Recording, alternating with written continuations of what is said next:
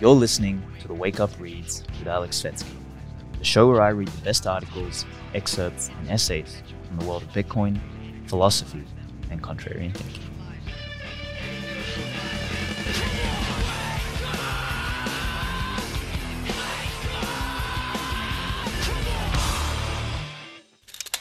Welcome to episode 3 of The Wake Up Reads. On this episode, we are going to go into The Remnant Part 3, which I've entitled The Game of Thrones. Before we do so, as usual, a couple of little announcements. The Uncommunist Manifesto. Jesus, I didn't write the Communist Manifesto. The Uncommunist Manifesto will be coming out very shortly, depending on when you're listening to this episode. We will be probably prepping for launching on Amazon. So if you want to come and support us and be notified, we will probably do like a flash sale to begin with. So that'll probably for like 24 hours or something, you'll be able to get it at a discounted price. So jump on uncommunist.com, chuck your email in there, and we will notify you of when that goes live. Other than that, we are moving as much of the podcast as possible over onto Fountain. So we're obviously still going to be available everywhere, but if you're listening to this, download the Fountain app, come and interact with us there. You can send boosts, you can send comments with those boosts, you can request me to read specific articles, to bring on specific guests, etc. So we want to get that engagement and that interaction going with you guys as the audience. So 2 little announcements. I'm going to keep this really short, so let's get stuck straight into the read itself, and then an analysis of the read at the end of the read, of course. Remnant Part 3, A Game of Thrones, The Archetypal Relationship Dynamics. It was originally published on the 3rd of December with Bitcoin Magazine. I'll put the link in the show notes. Part 2 of the Remnant series explored the psyche of the 3 primary human archetypes. In the third, and at this point, final part of the series, I want to explore the relationship and dynamics between each of the primary archetypes so that we can better understand how to behave, relate, interact, cooperate, or compete with each. To begin with, let's lay out some mental models. The red ants and the black ants. And I've got an image here of basically red ants versus black ants. If you put 100 red ants and 100 black ants into a jar, nothing will happen. They will sit there observing each other, wary but generally peaceful. If you then shake the jar, the ants will start killing each other.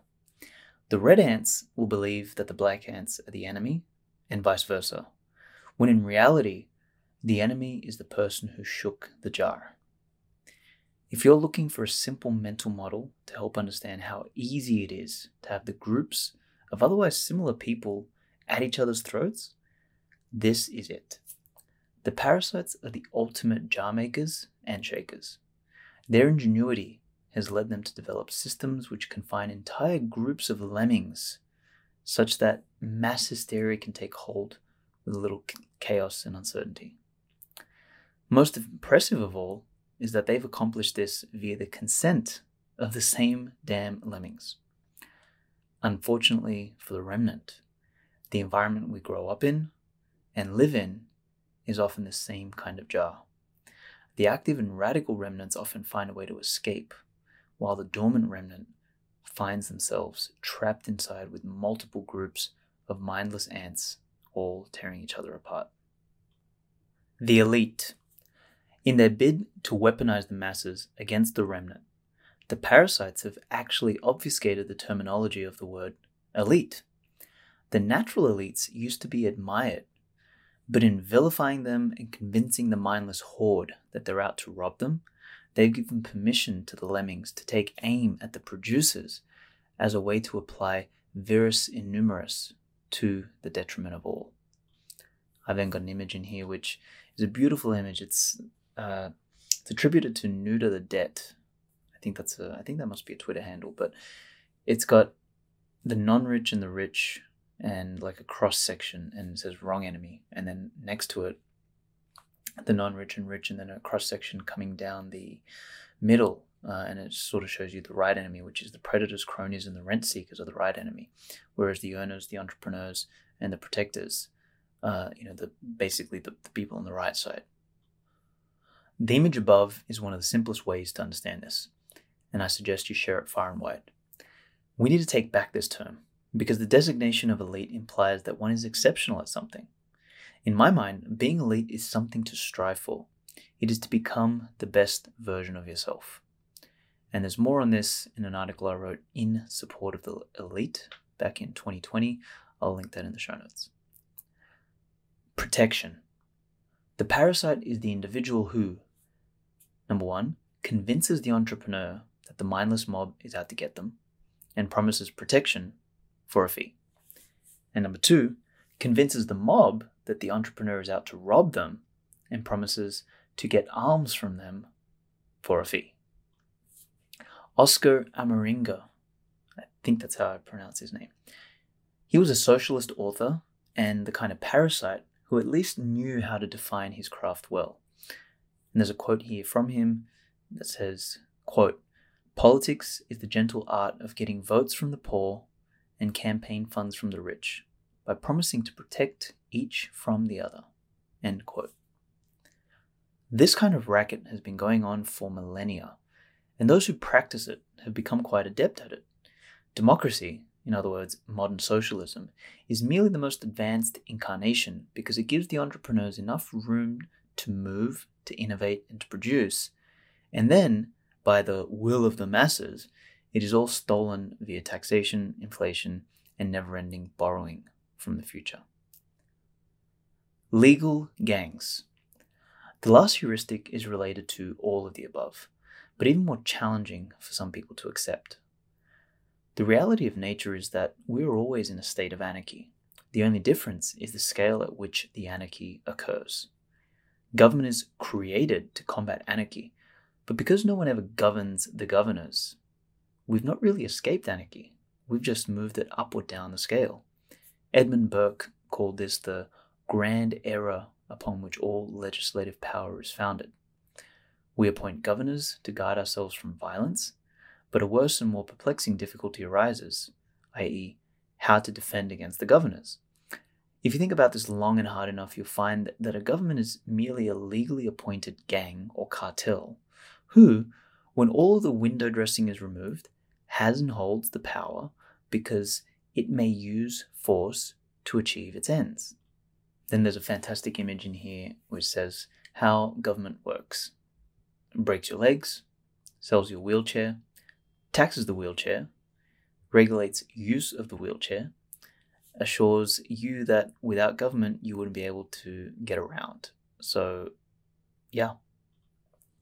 Governments are therefore the more sophisticated incarnation of a gang, created and run by parasites with the explicit purposes of legalizing theft, racketeering, and parasitic behavior by a select few. This is why, if we're ever to have a functional government, it must be one that is held economically accountable, one who cannot operate outside of the economic bounds we all operate within, and who cannot use a model to obfuscate reality. You cannot hold an institution accountable via a piece of paper, which it has the power to change or ignore.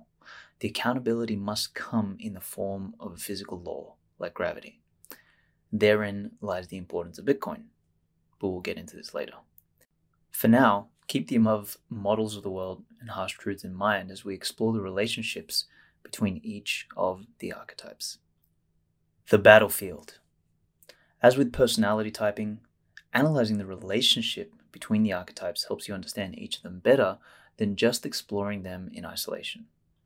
Then I've got this hilarious meme in here from The Matrix where it's got the government as the architect, law enforcement as Smith, Bitcoiners as Neo, Trinity, and Morpheus, and then Shitcoiner, which is, what's his name? I forgot his name now, but we know the Judas. And then society as the batteries, basically, in the real world. When I think about the relationship, I view it as a sort of game or battlefield, like a blend of chess and poker being played by three different species. Some who are excellent players and play fair, others who just keep changing the rules to their own benefit and the detriment of others, i.e. the cheaters. And lastly, the lemmings, who are not aware they're even playing a game in the first place. So let's explore. The remnant versus the parasite. This is the main battle, and resembles playing a game of chess against your little shit of a brother who is a compulsive liar and cheater. The good-hearted big brother knows he's better, so he lets the little one get away with it. Unfortunately, this is where the remnant's moral superiority has failed them since time immemorial. The remnant exists to produce, to innovate, to progress, and to compete in the meritocratic free market. The parasite looks to embed themselves in such a way to extract maximum value for minimum input. Their goal is to create unfair advantage by transforming meritocratic into democratic. They are freeloaders, and the more they get away with, the more they want to take.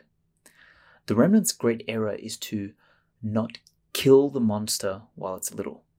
Hank Rearden is guilty of this in Atlas Shrugged. He continues to fight, to build, to toil and produce, while Wesley Mouch and crew bleed him dry and destroy everything around him through sheer greed, stupidity, ignorance, and short-sightedness.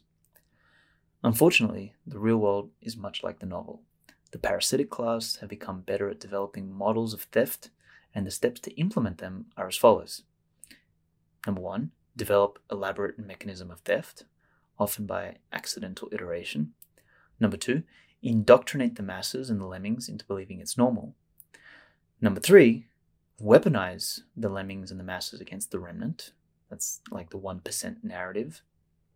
And number 4, brainwash the remnant and or drug them into submission so that there is less resistance. And this is why there is such a large dormant remnant. The process repeats despite the fact that these mechanisms break down every generation and the strong men have to rise up and rebuild each time. In a way, it reminds me of Zion in the Matrix. There was how many iterations? The absolute worst case scenario is the parasite makes the environment so bad that it wipes out too much of the remnant, i.e. the host, and the world goes completely to hell. But that doesn't bode well for the parasite either, so it's a Pyrrhic victory. Perhaps this is what happened to the other sentient intelligent species who did not pass through the Great Filter. While we cannot know the answer to that, we do know there is hope for humanity. Unluckily, or perhaps luckily for the parasite, the remnant, by its very definition, remains. On a long enough timescale, you cannot defeat them. You cannot remove randomness from the universal equation. All the models are truly broken, because true reality cannot be modeled. The discovery of energy money may well be how we unplug from the matrix and once and for all transcend the realm of the parasite. Explored below in Bitcoin Fixes This. Training the psychopath.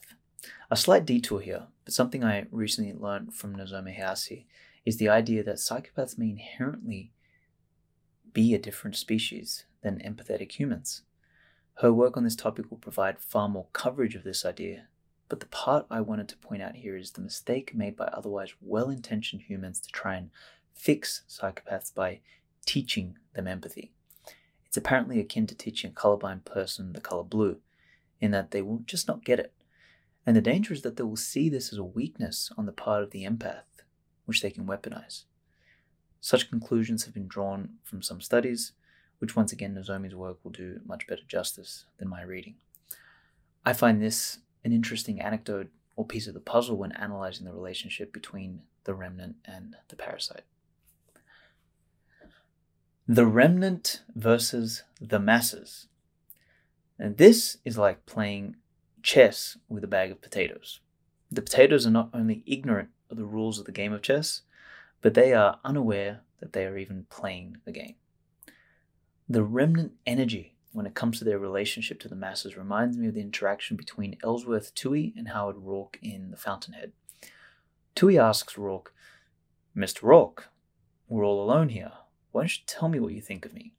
In any words you wish. No one will hear us." End quote. Rourke replies, quote, "But I don't think of you." End quote. And while Rourke was speaking to a parasite in this case, the invocation is the same. This is the only honest response by a remnant towards the masses. They don't want to use or oppress or take advantage of the masses. The remnant barely recognize them. The remnant is focused on the mastery of his own craft and of his own character. And those who are of the same ilk respect that and are attracted to it. They do their thing, you do yours. You trade, exchange, collaborate, and cooperate. You deal with the masses insofar as what they need is something you can provide. It's a purely commercial transaction, and that doesn't require love or hate nor any emotion or a call to moral action. This is in fact another differentiator between the remnant and the parasite. The remnant will build on vision and instinct. They can almost sense the future and know that the buyers will come. The parasite, on the other hand, will coerce, blackmail, and deceive the masses into believing they need what's being sold to them. It's a completely different energy, a different intention, and obviously a different outcome. The remnant, through some strength of character, has no desire to use the masses as pawns, nor coerce them. In fact, they want little to do with these people because they're usually a distraction and probably require babysitting. They much prefer to find the few remnant. A little clip follows from King Leonidas asking both the Spartans and the Acadians, "What is your profession?" This is a surprise. Silence! We heard Sparta was on the warpath. We were eager to join forces. If it is blood you seek, you're welcome to join us. But you bring only this handful of soldiers against Xerxes? You see, I was wrong to expect Sparta's commitment to at least match our own. Doesn't it? You, there. What is your profession? I'm a potter, sir. And you, Acadian, what is your profession? Sculptor, sir. You? Blacksmith.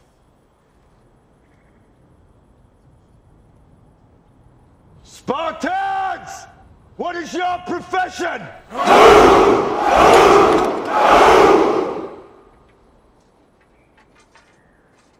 You see, old friend, I brought more soldiers than you did.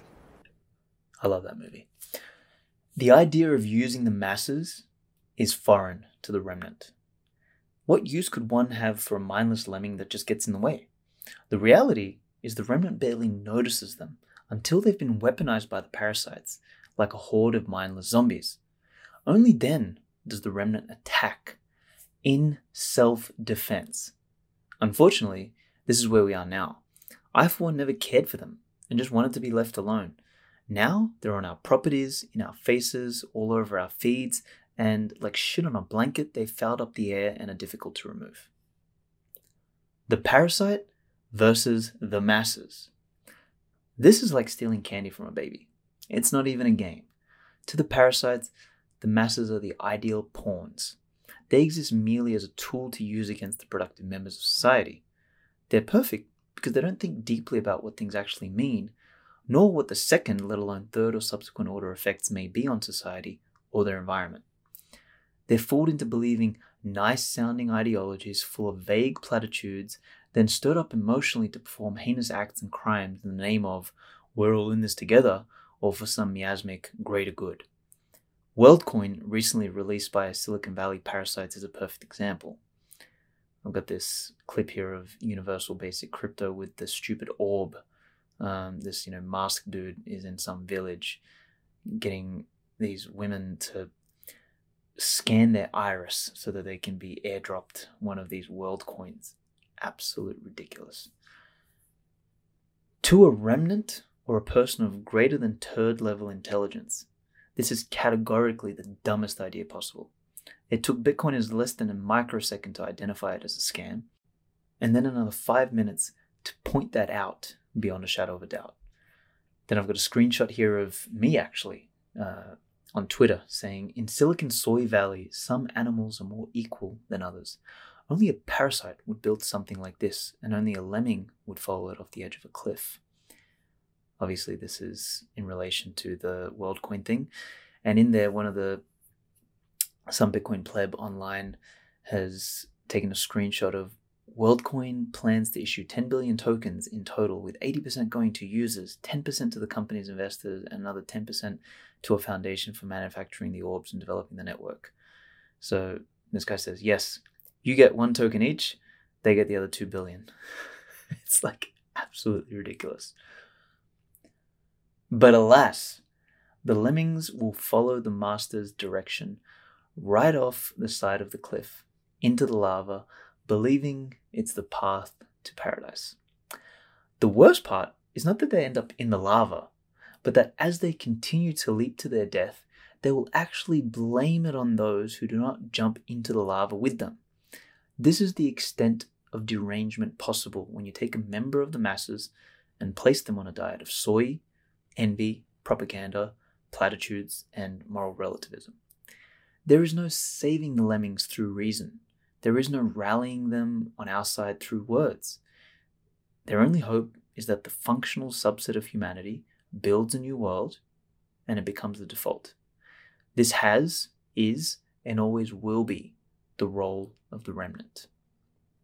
And I've got another image here from news.com.au. It says Australians who suffer from rare heart conditions after their coronavirus vaccines will soon be able to access a new government payment. Like, they kill themselves and wild.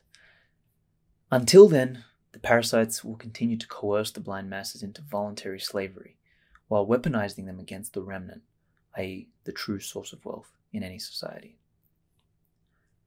Bitcoin fixes this. Can Bitcoin fix this? On a long enough timescale, I believe so. Although a system can likely never remove parasites altogether, good hygiene, Bitcoin in the economic and social sense, makes it harder for them to proliferate or even exist in the first place. In fact, perhaps the role the parasite must play is like the snake in the garden. They exist to keep the system strong and resilient, to keep the remnant sharp, to awaken them and to test them. Akin to the grand role of evil in a society. At some level, it exists to challenge good and keep it not just honest but robust. So in that sense, perhaps the parasite is never fully removed. Perhaps Bitcoin's role is to make the environment hygienic enough for prosperity, but making it impossible for them to feed and grow to the extent they have today. Let's explore this further. The parasitic environment. In the same way particular environments are conducive to the growth of mold and fungi, parasites proliferate when the conditions are right. The fiat world we're living in provides the ideal conditions for parasitism to be rewarded. When the consequences of human actions are not evident, and we can lie to ourselves through the development of models that do not reflect reality, where the map is taken as gospel and the territory ignored, the world quickly devolves into a mindless tyranny. Environments with ideal conditions for parasitism include Hollywood, politics, Silicon Valley, academia, Wall Street. In fact, it's so bad that even some traditional remnants have decayed into the parasitic version of themselves due to a blend of fear, greed, and broken incentives. Arnold Schwarzenegger devolved into an anti-freedom castrated sheep. Chamath turned into a full-blown statist soy boy. And Taleb is suffering from major viral hysteria and Bitcoin derangement syndrome. It's quite sad, actually, and a reminder of why what we're doing is so important. If we fix the money, we can fix behavior, and downstream have a positive impact on the world. Through this lens, Bitcoin goes a long way toward fixing this. A new dawn. Bitcoin, by virtue of tying the metaphysical cost of decisions to real-world economic consequences, makes fraudulent, abhorrent, and parasitic behavior expensive. Quote, Bitcoin's number one impact to society will be the reintroduction of economic consequences. End quote. And there I think I'm actually quoting myself. Could the discovery of Bitcoin move us from a type 0 into a type 1 civilization? Could this take us beyond the framework of the remnant, the parasite, and the masses? Could energy money root human action into reality such that time, energy, and resource wastage is drastically reduced through cost and consequence? Could the result be that everyone's character is forged toward being exceptional and outstanding? Could Homo Bitcoinicus as a species not have a blind masses, but a literal civilization of remnants? Is this what lies beyond the Great Filter? I don't know. All I know is that Bitcoin may well be the most important discovery since fire, and future generations will measure the time chain of humanity as before Bitcoin, BB, and after Bitcoin, AB. Before Bitcoin was a low-fidelity, low-resolution version of history in which Homo sapiens battles to establish themselves as the dominant, intelligent, sentient species on planet Earth. After Bitcoin is a high-fidelity, near-perfect resolution continuation of history in which Homo Bitcoinicus emerges and harnesses the energy from the sun, leading them to the next great leap, teleportation. But that's for another article via Bitcoin Teleportation, which is in Bitcoin Times Edition 4. For now, suffice it to say that I have hope. My guess is that there will always be a masses of some form, because 80-20 distributions are found at every layer of existence. But by making it harder for the parasites to exist, and removing the incentive to profitably do so consistently, and over a long period of time, at the very least the masses cannot be weaponized against the remnant. Then I've got a quote here from Nozomi Hayase. Quote, "Through incentivizing greed, Satoshi does not test miners beyond their capacity to endure, and at the same time, by rewarding honest behavior, he ensures that even the souls lost among us who are devoid of conscience will not be led astray." End quote. In the meantime, our role as Bitcoiners is to continue to unplug the dormant remnant among us, to maintain the purity and integrity of the signal, and to forge ahead on a divergent system that is incompatible with the fraud of a world we're living in. We have the power, the capacity, the intellect, and the will to define and build a world which we would like not only to live in, but be proud to hand down to our kin. A world in which human action feedback loops are tightened, consequences become real, rewards are naturally compounded, and the incentives exist to become the best version of yourself. And although it's not a world guided by mass or parasitic ideals, it's a world in which they both benefit. The parasites, because they end up with a world that they can continue to live in, for if we leave it to them, they will not only devour us, they will devour themselves when we run out. Their only chance for long-term survival is to get the hell out of the way. The masses will benefit because a rising tide lifts all boats, and perhaps the incentives transform them into something more like the remnant by forcing their character to develop. Time will tell. Bitcoin will record it either way. The end of the Remnant series. Alrighty, there you have it, folks. So that is the end of the Remnant series. I think I'm also going to read Albert J. Nock's piece, and I'll do that in the next episode. And we can do a bit of dissecting of that piece, even though obviously Remnant number 1 was a dissection of it to some degree. We'll do a specific episode on that. So a couple ideas that I wanted to pull on here. As I was reading this, one of the pieces that caught my attention was this idea of Zion and the Matrix, and the fact that Zion had multiple iterations. And it reminded me of how the architect and basically the machines realized that for the system itself to be stable, for society not to implode, or for the simulation not to implode or collapse in on itself, there needed to exist the one. There needed to exist that randomness variable, that neo, that remnant. And I guess in a real world sense, like if we look at the stabilizing force of the hysteria and the stupidity and the madness that is going on in the world, like we've kind of emerged as that. In fact, Bitcoin, I would say, is the thing that emerged from the pressure of a world going categorically insane slowly by slowly. And Bitcoin's kind of emerged. And what Bitcoin has become in many ways, even though it had like its emergence was in 2008, the way the world has evolved is actually part and parcel what Bitcoin has become.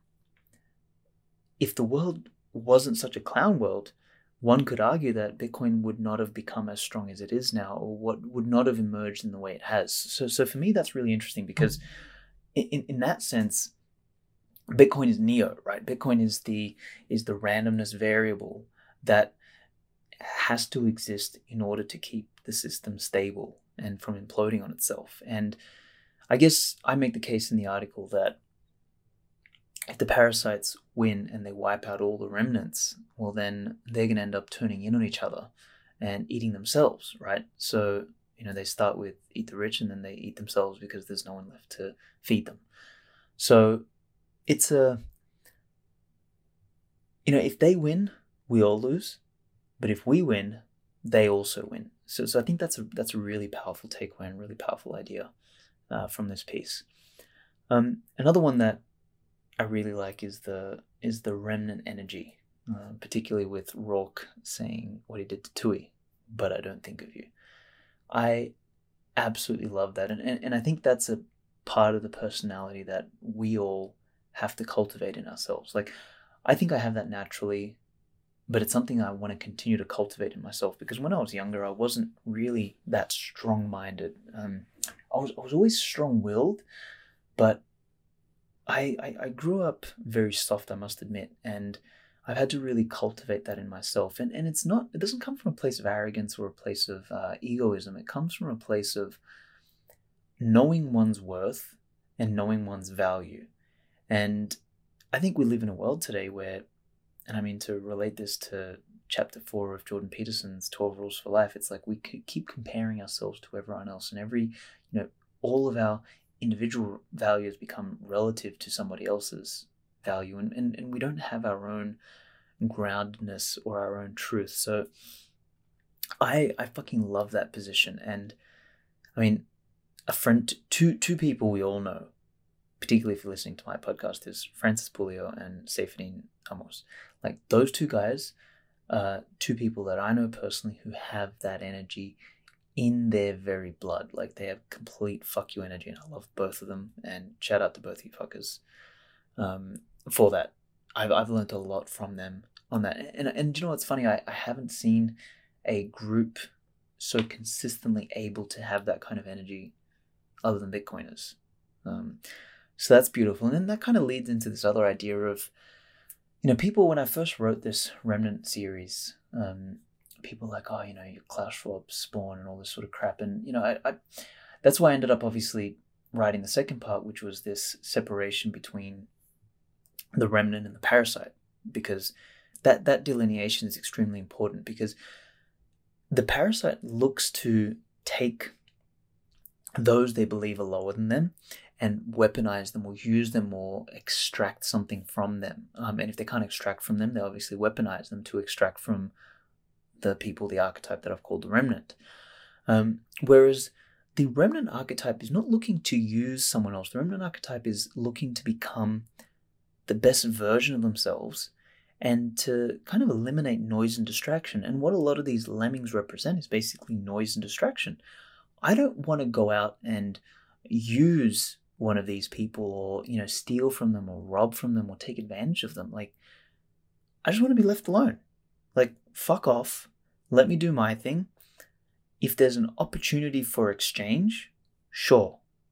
You buy something that I've built, fantastic. Like that I have absolutely no problem with. And that's why I kind of make the case in the article for the relationship between the remnant and the masses being one that is purely commercial in nature. You don't have to like them. There's no moral duty to go on some crusade to protect them and to, place them above us. Or none of that shit. Like, the moral duty is to look after oneself and become the best version of oneself without stealing or tearing down or coercing someone else. And when you come into contact with people who may not have the same sort of values or the fortitude or the gumption, or the spirit that you respect, well, then you just have a commercial transaction with them. Simple as that. And that's the beauty of money, and that's the beauty of how that technology enables humanity to scale. So that's a really profound, really important idea, which I wanted to echo in this little analysis towards the end. The next part, which I think is important, is this idea of the lemmings blaming us for their ailments, or the visualization that I used in the article was that they walk off the cliff, land in the lava, and as they're dying, they actually blame us for their hurt or for their suffering. even though we told them, don't, there's fucking lava off the edge of that cliff, don't walk over there. And they're like, no, they ignore. Then they die, or in the process of dying, they blame us and it's our fault. And for me, this is, I think after I wrote this article, and it's funny, the period that I wrote these 3 pieces, I think it was like September, then October, November or something, and then early December, right, of 2021. And that was kind of around like the peak hysteria, peak stupidity of the world, what I thought was peak at the time, right? It was still in the midst of like corona hysteria, still in the midst of morons just wearing masks inside shops and all that. And I've been away for that for quite a while now, so like I don't experience that firsthand. I'm dreading going back into some areas of South America where that kind of stuff is the norm. So we'll see what happens with that. But the piece that I wanted to mention here is that I came to this sort of realization in writing these pieces, was that maybe the bigger enemy here is not like the Klaus Schwabs of the world. It's the fucking lemming neighbor that dobs on the neighbor for having a Christmas party that is not, allowed or not sanctioned by the government, for example. Like those kind of people. And I recently finished listening to Rise and Fall of the Third Reich. And man, there was a couple points in there where, I mean, Hitler and the Nazis were obviously not jobs, but how they basically brainwashed the German lemmings into colluding with them and supporting them and basically snitching on their friends and family. Like there was this one particular individual who they talk about how he was one of the people that were trying to overthrow Hitler. Like there was like an internal coup attempt, and there was a group that almost got away with it. They exploded a bomb and it only injured Hitler or something like that, but it didn't kill him. And the long story short is, and I could be mixing my things up here, but I believe one of the conspirators, they basically got away, and he was one of the generals or someone high up in the army.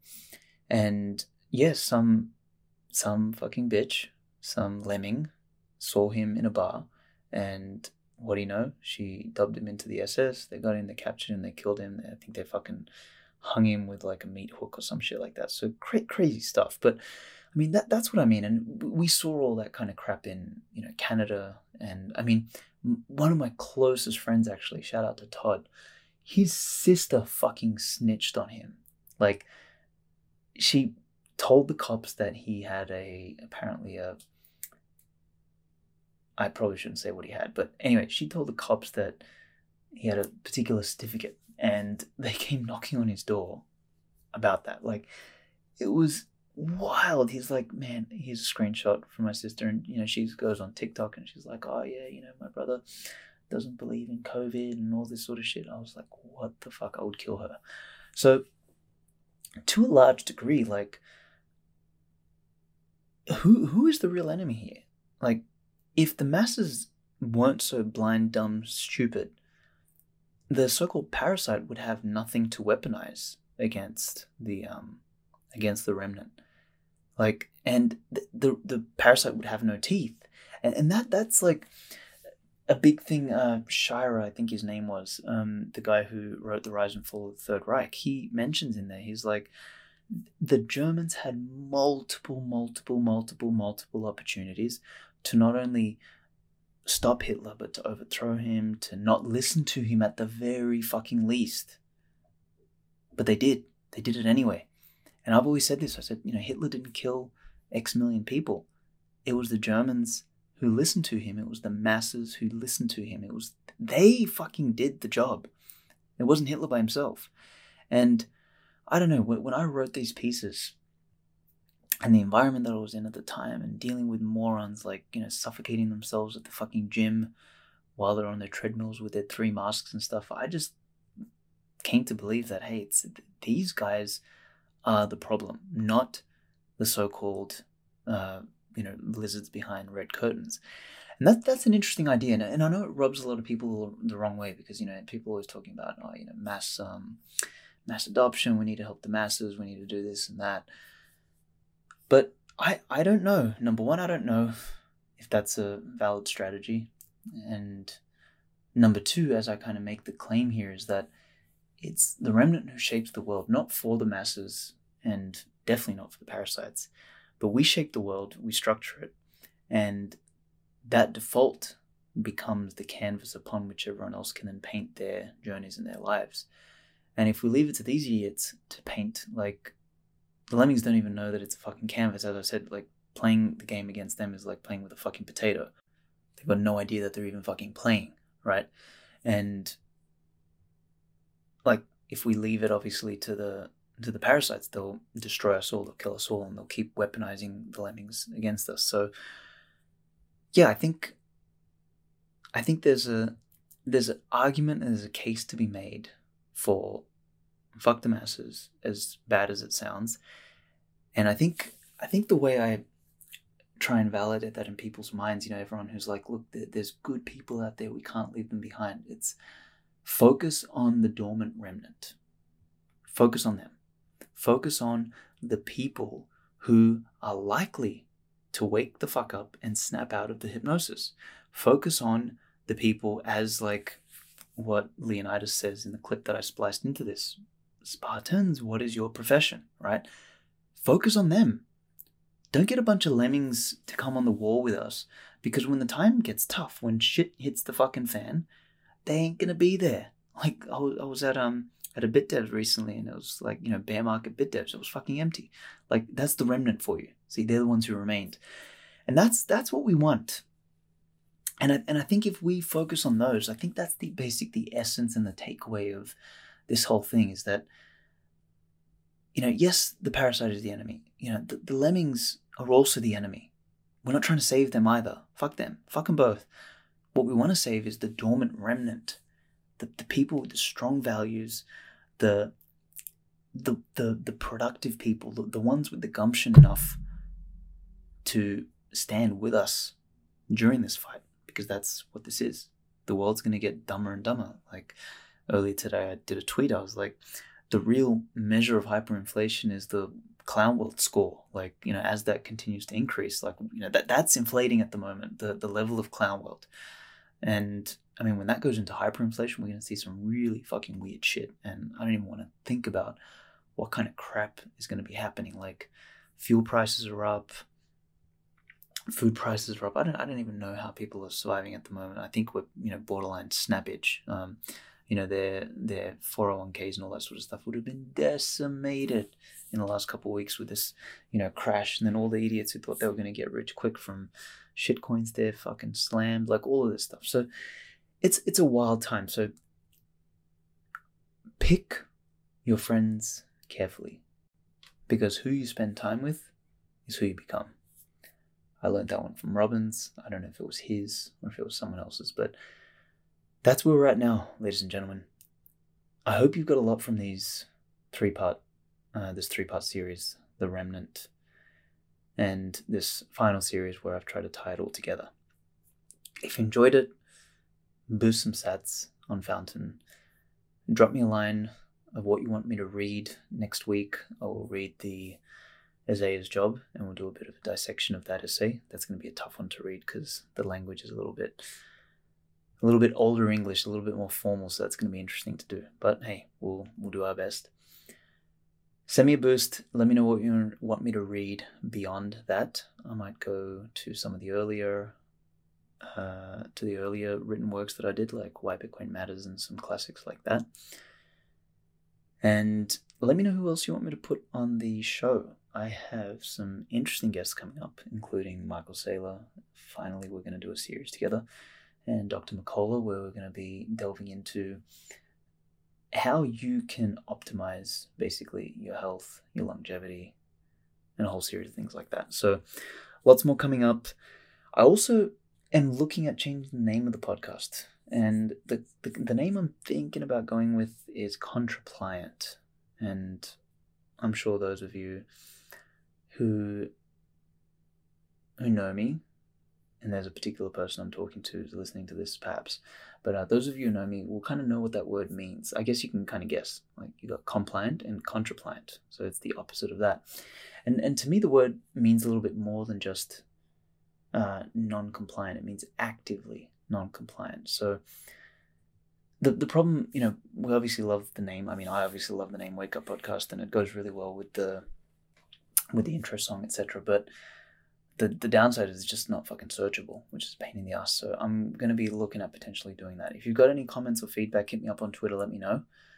If you like Contrapliant as an idea or as a name, or if you've got any other ideas, I'm all ears. I'm not looking to change it soon. It'll sort of happen as I get a feel for what I want to do with this. But yeah, we're going to keep doing the reading. We're going to keep doing the weekly episodes. We're going to stick to 1 hour shows so that we can keep them tight and clean. And yeah, we'll probably transition the brand out into something that's a little bit more searchable and to a word that we actually own, and start to get this message out to more people. So thank you once again for everything you do, for your listening, for your support, for sharing this around. It means a lot. And I will see you on a future episode of the Wake Up Podcast. Thank you for listening to the Wake Up Podcast. Find us on the Fountain app and send us a boost with a comment. I'll try and read them each week and send you a shout out. And remember to grab a copy of the Uncommunist Manifesto and join us in defeating the plague that is consuming our world.